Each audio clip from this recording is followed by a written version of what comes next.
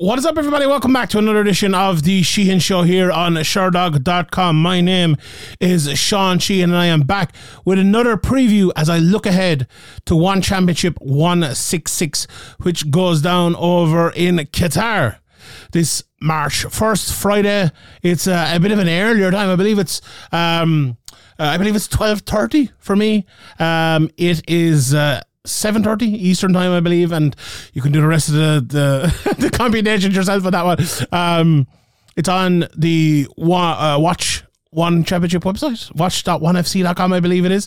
And I'm sure you'll check everywhere else around the world. And this is a really good card, if I'm being honest. Like, this is One Championship's answer, I think, to the PFL versus Bellator card from last week. Now, maybe not directly the answer to it, but I think it's a very, very good card. They've made probably the best title fights that they can make. Funnily enough, we have 3 rematches to top this card. Unfortunately, we're supposed to have Stam Fairtex on this card against Denise Zamwanga.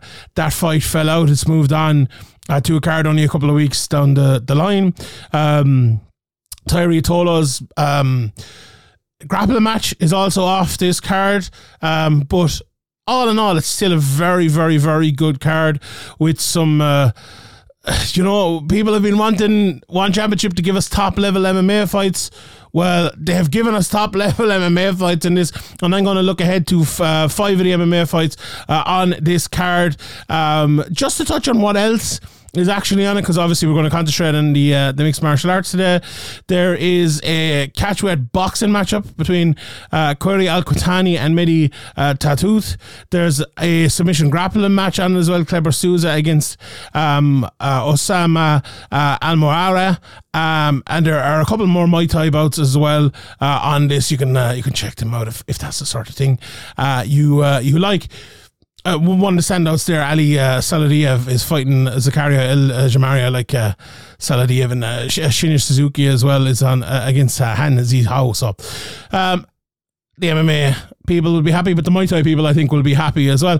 And the main card here is full with MMA, with those 3 championship rematches to top the card, and each one of them very interesting. I went back just before this and watched the 3 fights that had happened before. It made my life easier. I usually have to go and I have to watch specific fights for specific people. I don't really have to do that with this. Just watch the one fight back and that's my work done. So I only had to watch the 3 fights for these 3. Although there was a bit more than that, but into it, as people will probably guess. The one thing I would say from all 3 fights, right? If you were to go on Sherdog and go, okay, I'm looking up Jared Brooks. You look at his last matchup. Okay, he won that fight against Pacio. You might think, he won it handy. What's next? Tang Kai and Tan Lee. My memory of that's a bit different. Now, my memory of that was also like, Tang Kai kind of won that one handy enough. And the same with Anatoliy Malykhin against Reinier de Ridder. To varying degrees, I think all of those preconceptions have kind of changed on the rewatch of all 3 fights, and I'll explain why we get there and why that is as I go along here.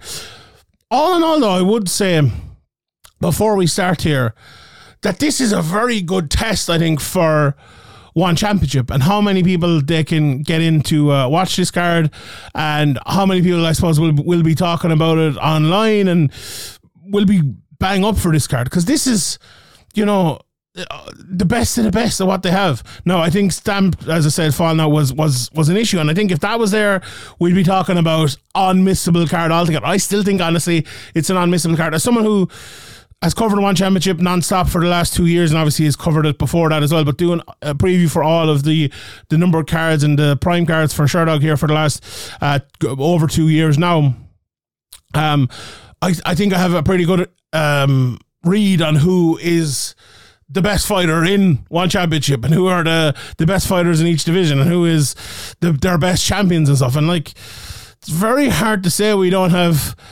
at least 3, if not 4 of the top 5 or 6 fighters in One Championship in the top 3 fights in this card. And that is a lot. That's saying a lot. So there's some real talent on this. And I'll be very interested. I'm obviously recording this a little bit earlier on Sunday evening, so I'm looking forward to seeing the promotion for this, the push it gets, and whether the MMA community will get behind it. They really should. Honestly, they really should. In a similar way to the PFL versus Bellator last week, there was a very fun KSW card as well last week. I think people got behind. But this is high quality, like real high quality stuff. And I'm massively looking forward to it. So, you know, I'll tell you whether it's One Championship or Cage Warriors or, you know, KSW or the UFC, if it's good or bad, I'll tell you straight out. And telling you straight out, this is very good. So let's get into it and let's break down each of the fights here. I'm going to start with De Ridder versus Malykhin, whose name I always absolutely mess up, but we'll go with it anyway. I'm intrigued to see this rematch. Now, this fight is going to be taking place at the middleweight limit for One Championship, which is closer to the light heavyweight limit, obviously, as we know, for everywhere else, because One Championship do their weight cutting differently to everybody else. So if you're talking about a heavyweight going down to middleweight, it's not your normal heavyweight. It's not like, you know, Derek Lewis cutting down to 185. It's not that. It's more like, you know, Derek Lewis trying to get down to 205. Maybe not completely that, but I think people kind of understand the way it's going there now. So it's not as big, maybe a disadvantage. Obviously, Malykhin having been the champion at heavyweight and light heavyweight, which he still is. De Ridder was the champion at light heavyweight and middleweight. Still the middleweight champion. Lost the belt to Malykhin for the light heavyweight. So it's a bit convoluted and complicated there, but basically these two lads hold the three belts. They've already fought for one, now they're fighting for the second one. So that's the first thing we need to talk about here before we get to the last fight, before we get to the next fight. Will it have an effect on Malykhin? The last time he would have had to make a certain weight, whether that would have been, you know, 225 or whatever it might be to get the light heavyweight, there isn't that upper limit, which, you know, he's not the biggest heavyweight in the world, and I'm sure it'll be a little bit harder to get down here. I don't think it'll be a big issue for him. Now, we will see. You know, we will see whether it's a big issue for him or not. When he weighs in, we will see it's a big issue for him or not. Whether he makes a weight, we will see it's a big issue for him or not. On how he walks out and how he looks in the fight itself, that's a big question holding over this fight. So I wanted to mention that first off, and to see, you know, where the cards fall on that one. The second is going back and watching their first fight. So I literally watched this, you know, half an hour ago here. And first, look, okay, the first thing about it, right, Malykhin did dominate the fight, right? He hurt him early, which I'll get back to in a second. He continued to hurt him. He hurt him pretty badly, and he finished him, right? So De Ridder got small bits, which I'll talk about in a second, but this fight was, if you were to score this fight as a whole, you know, from where it stopped, you're talking 10-8 Malykhin, right? That's where you're going with this, if you're to score it as, you know what I mean, around or whatever. He dominated this fight. The one saving grace I would think I would have for De Ridder, right? So not saving grace, right? If you're looking for De Ridder and thinking, okay, Jesus, he took a bad beating in that, how is this going to turn around? Okay, the weight class being lower absolutely favours him. We'll see if it's a massive disadvantage for Malykhin. We will see on that. But the other part of it is watching back that fight, very early, De Ridder was taken out of his game. So I would say within 10 seconds, maybe even a little bit less, De Ridder got hit with like a massive kind of, it was kind of a, you know, one of those bolo punches, like the right hand uppercut type of shot. And in my opinion, he wasn't the same for the rest of the fight.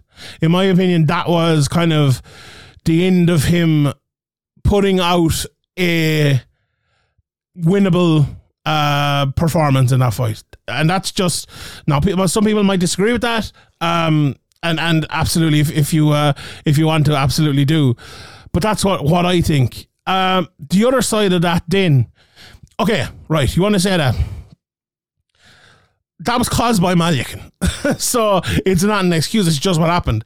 What De Ridder needs to do in this fight is avoid that at all costs. Don't get hit early. Don't let him land his big shot. You need to land something big early. You need to get a big takedown, maybe a big shot, or do nothing, right? Stay as far away from him as you possibly can. Fight on the outside. We'll talk about the Thanh Kai fight in a second, and how that went. But that's the sort of thing you need to do, right? Either make it big or make it very little. And don't make it big for Malykhin if you try to make it big for yourself. But I don't think that's the way to go. I think making it little is the way to go. Kick him from the outside. Stay away from him. Do not let him cut off the cage. He couldn't do that in the first, right? But how much of that was in the first fight? How much of that was down to him getting hit with that big shot early, right? It's actually hard to tell. This is pure speculation from me. We saw the fight. That's what happened in the fight. If he didn't land that big shot early, would he be able to have fought off? Would he be able to have thrown his jab a little bit more? Would he have been able to get a takedown or something like that? We'll never know, I suppose. But what happened was he didn't. He wasn't. The one or two other things that I saw from the Ridder that I liked in a destruction, really, was his ability to break the distance multiple times. His entries were very good. Just couldn't do anything with them. So I think if he set up those entries, if he, as I said, slowed it down, do less is more here, I think those entries might work a little bit better. Might catch him off time, might catch him blinking, and maybe be able to clinch him or take him down. The other point, he hit him once or twice pretty hard. He was able to catch him. He was clearly like that little bit, quicker and longer to the punch. Not necessarily quicker in every punch. I wouldn't say he's necessarily a faster fighter, even though Malykhin is, the heavyweight here. But I think there is a way there. Now, at the other side of it, right, I feel like I'm being very complimentary to Reinier de Ridder in a fight where he got destroyed. The other side of it, Malykhin was able to walk him down. The Ridder wasn't able to stop him. He was able to land a pile of shots. The Ridder wasn't able to stop any of them. He wasn't able to defend hardly any of his shots. He wasn't able to take him down. There was a small bit of clinching, not much. It was a real one-sided beatdown. But what I'm looking for coming in here and what I'm speculating is how this fight can change, how it can be different this time. The likelihood, and maybe we'll get into it more in the betting show this week, is that it won't. The likelihood is that Malykhin will do again to him what he did the first time. But there's always a chance. And someone as good as the Ridder, if he can set up that takedown a little bit better, if he can land his shots a little bit better, make him pay a little bit more, he could have the chance. Like, if you haven't seen a lot of these lads before, let me just kind of maybe run through quickly what they are aside from the first fight. So the Ridder is a wrestler, and I was looking at my old notes for him actually, and the point I made previous to the first fight was he's very little setup, but he's fast, and that was an issue for him coming in here. I think that's something he's going to have to solve. Sorry, it was an issue for him coming into the last fight. I think it's something he's going to have to solve coming into this one. The guys from middleweight up usually can't stop that. They usually can't deal with his speed, but Malykhin really was. He just shucked him off multiple times. Look, he's been caught before. Big Dash nearly caught him in a guillotine. He's been hit with big shots before, but he's very good usually at kind of giving space but controlling the fight, which is odd in MMA. On the ground is another thing which is odd in MMA is side control. Really good from side control. It's a position that has kind of died out a little bit. People love the half guard now more so. He loves the passes. He's nasty little elbows inside, kind of pushes in the face. Really good cardio as well. Not the best striking in the world, but he has a nice jab and he can hit hard. He's I was going to say he's like Mackenzie Dern. I wouldn't go that far now, but she hits hard, he can hit hard. They have nice jabs enough. It's just the defensive part. It's the putting it together part that's the issue. It's funny, like for him, when I say he has power, he's only 3 knockouts in his career.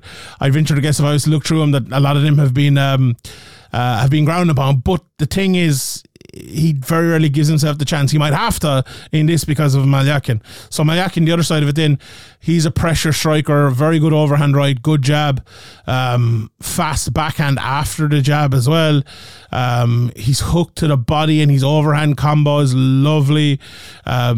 He's used to fighting. It's funny because de Ridder is, de Ridder is the guy who's from the lower weight class, but he's actually taller and somewhat bigger than Malykhin. And Malykhin's kind of used to that. He's not the biggest man in the world for his weight classes. He can offensively wrestle as well. Very fast, catches leg, big power everywhere. So those are that's the breakdown of both of the fighters. What's my pick? How am I going to look at it? I think Malykhin's going to win again.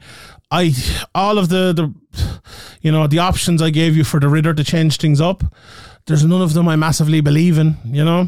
Do I think he'd be able to establish a jab and make him pay with maybe a right hand? No.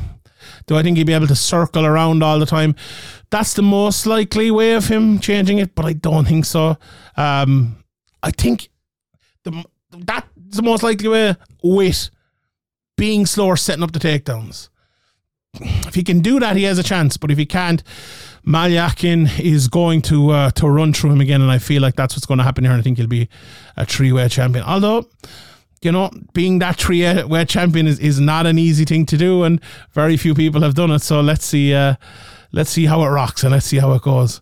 Fight after that then is a rematch between Jared Brooks and Joshua Pacio. Again, they last fought in December of 2022. It was the last fight for Brooks. Pacio's been in there with Mansour Malykhin, who was fought a couple of weeks ago and is a very, very good fighter, and he beat him via decision in October of last year. Watching back their last fight, again, it was a lot closer of a fight than maybe you remember. Like, Brooks landed some strikes early, and Pacio threw a leg kick and got taken down, and you're thinking at that stage, massive error, he's going to be in trouble here, but he got ground and pounded and didn't land the loads, and Pacio kind of survived the first, I suppose, pretty easily, nothing that big really. In the second round, he was kind of shoved against the cage again, but he broke out. Brooks was just so far out of range, he was struggling to get into it. Takedown wasn't there in that second, but he did manage to get the clinch. Every time he did, Pacio broke out of it. Brooks was doing okay on the feet though, and I think that was the one big thing where a lot of people think, all right, if I keep Brooks on the feet, I'll be able to beat him there. In the third round of that fight, there was a clinch, good takedown defense again, but Brooks again was landing some nice shots on the fence. Pacio, the rounds 3, 4, and 5 of this, big parts of it was just Pacio not doing enough. I was looking at my notes from the last one after watching it here again, just not active enough. There was a rear naked choke attempt late, almost saved by the bell after Brooks took the back. That was probably his best part of the fight. He landed a flying knee in the 5th, got taken down, but it got back up again. Again,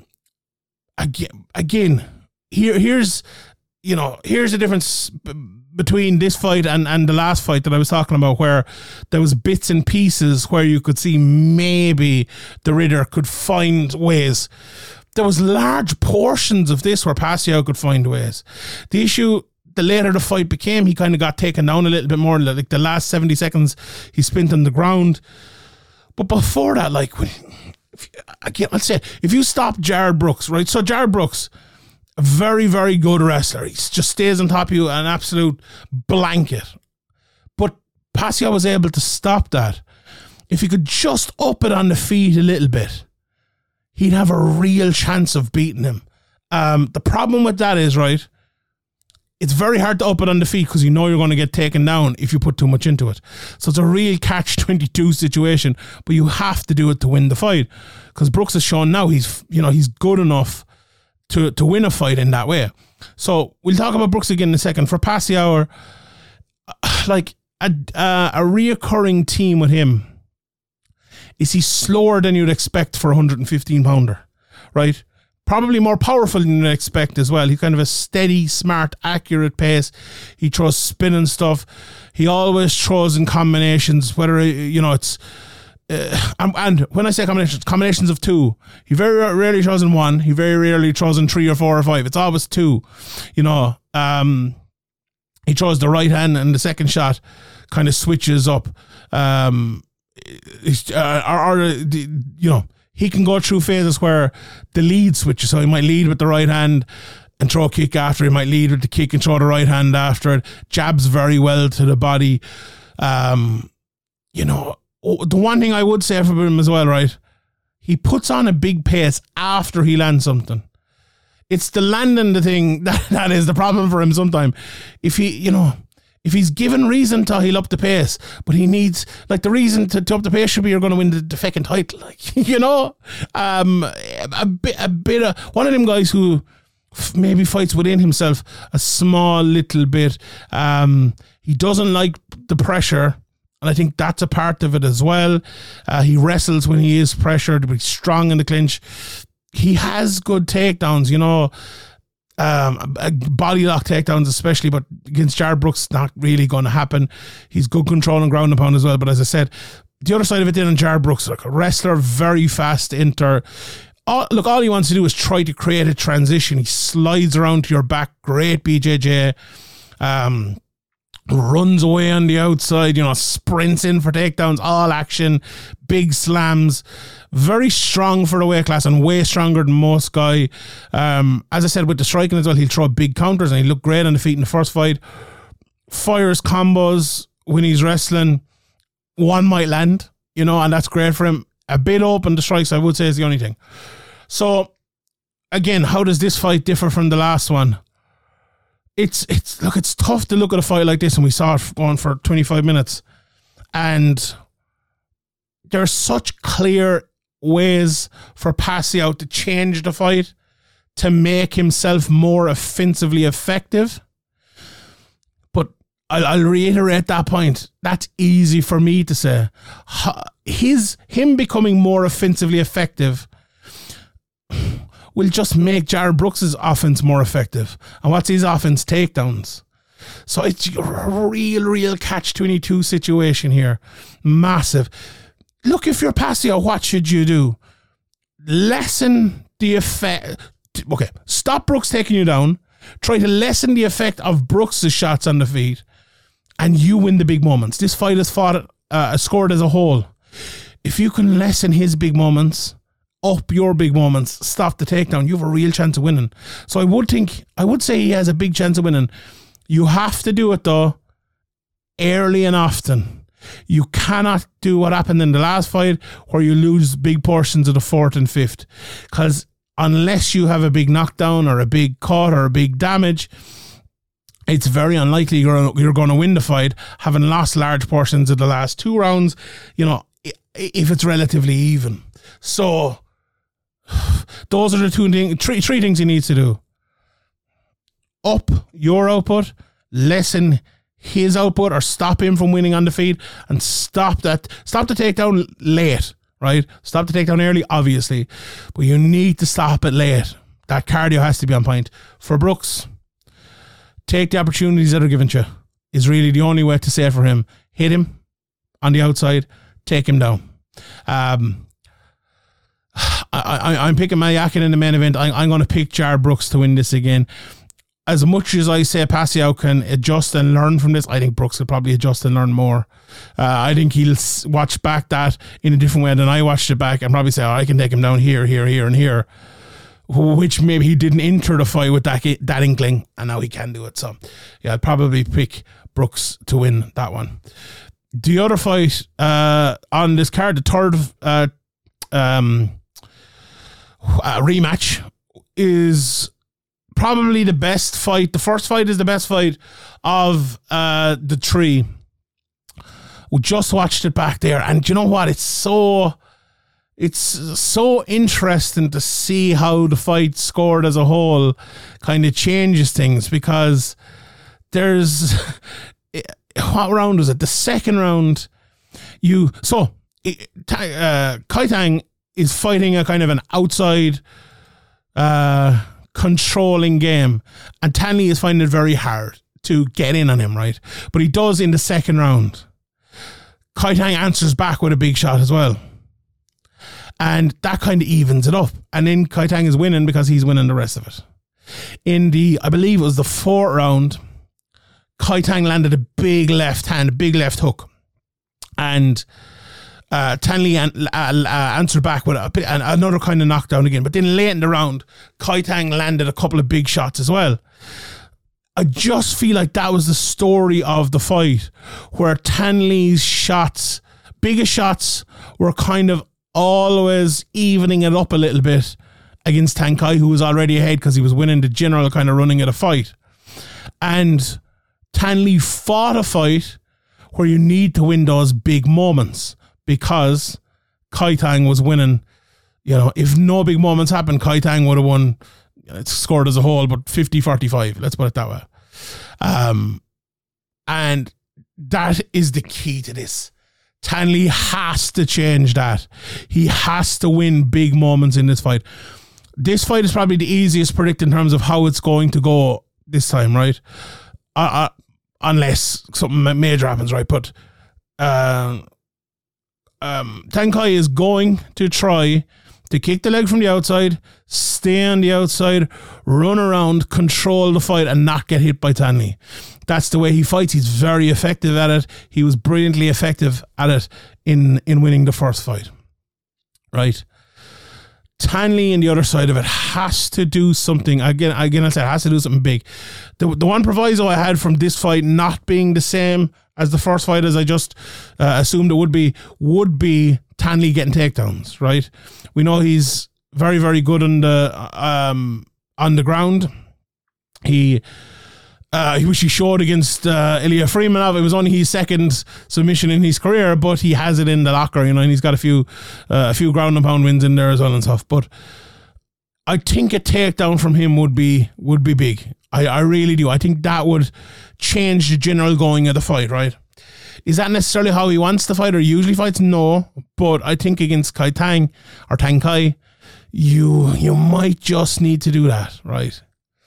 The other side of it then is he has to find, let's say he can't do that, right? Or if that isn't the way, he has to find a way to land big shots. He just has to. You can't fight Thanh Kai on the outside again. You just cannot fight him on the outside. You'll be there. You're going to just spend another 25 minutes just waiting for the result, like here, basically. And again, very easy for me to sit here and say that. Very tough to do it against Thanh Kai is a genius at controlling the fight on the outside. He's really good at it, like very, very, very good at it. Plus he has power. You know, he's 13 knockouts in 17 fights. It's not like he's just an outside fighter, and he's beaten some good guys in there as well. Jaewon Kim, Keanu Suba, Ed Kelly, and others as well. So I'm excited to see this. I'm excited to see what Thanh Le can do in here. You know, that Freemanov fight, he came into that as a big underdog. He won it in a minute. You know, Thanh Kai hasn't fought since their last fight, which was in August of 2022. That's definitely a benefit for Thanh Le, who's, you know, as I said again, 38 years of age. Honestly, my prediction earlier of the fight being a very similar fight is one I'm sticking by. I really can't see Thanh Le landing that big shot. He landed a few of them in the first fight, but they were never on the mark completely. That left hook from Thanh Kai is just so good as well. If I was to predict this, I think maybe a decision for Thanh Kai, or maybe 4th, 5th round finish with that left hook for him. So I'm really looking forward to seeing that. That's a fantastic fight altogether. Let's talk about a couple of the other fights then on the MMA slate here. Amir Ali Akbari is taking on Arjan Bhullar, obviously the former champ. You know, two big boys here who you know what you're going to get from them. Arjan Singh Bhullar, very good. You know, an all-round fighter who hasn't been that active, I suppose, over the years.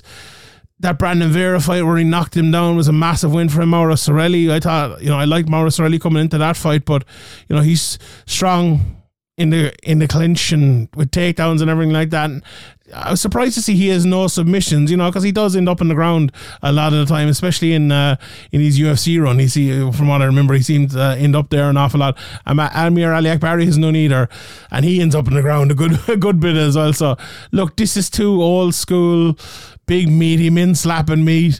Ali Akbari as well, he seems to have put on a lot of size over the last while, but he's better when he's smaller. But it's interesting, because I remember saying that before one of his recent fights, and then he looked a bit smaller again coming into a fight afterwards. So I'm interested to see how he looks, but he's strong on top, kind of a slowish striker, which is improved late in his career. Crucifix, smash mouth of Sorelli as well. He's kind of wide open for strikes and he'll swing at them. Whereas Buller, Buller's kind of the same. He throw one down the middle, maybe try to be a little bit more technical, but look, someone will probably get hit here. They'll probably fall down, and that'll probably be the end of it. Interesting for Buller. He fought Malykhin, obviously, back in the summer of last year. It was 2021 before he fought, but before that, and 2019 before that. So, look, if he's going to have a late run in his career here, 37 years of age, he probably needs to win this and go on again. What's Malykhin doing? Is he going to let that heavyweight belt go if he wins in the lower weight classes? Who knows? So maybe there could be an interim or vacated belt there, and he could be back in it. So a big fight in that division. Ali Akbari is probably the one in-form guy in that division. He's won his last 3. Rug is there as well, so maybe that could be a fight that could happen down the line as well. So interesting one in that one. The other fight that I'm very much looking forward to on this fight is Jeremy Miado versus Keito Yamakita. I think this was only added pretty late. But it's a very, very interesting fight, and it's the last MMA fight on the card, the MMA fight that opens up the card. Yamakita didn't fight that long ago, and either did Miado. Yamakita's very nice hooks is the one thing you'd say about him. Good wrestling, good on top, knees on the ground used very, very, very well. Obviously, they're legal in one championship. He fought on the ground with Alex Silva, and I remember saying the last time that says a lot about him. Alex Silva's a beast there for, the strawweights are fantastic. Jeremy Miado, very tall for the weight. I always describe him as moving like Dominic Cruz, but more orthodox. Which, well, he fights out of the orthodox stance. I wouldn't say he's more orthodox. Maybe that's the wrong way of saying it. He kind of races in with combos, likes the uppercut, little bit open for the leg kick. He fights in that wide enough stance. Throws a lovely step in head kick, a little bit like Cruz or TJ Dillashaw back in the day. Good takedown defense. Enters with power with very little setup, all 100%, and it works really well for him. He's extremely quick and extremely accurate. Look, this is wrestling against striking.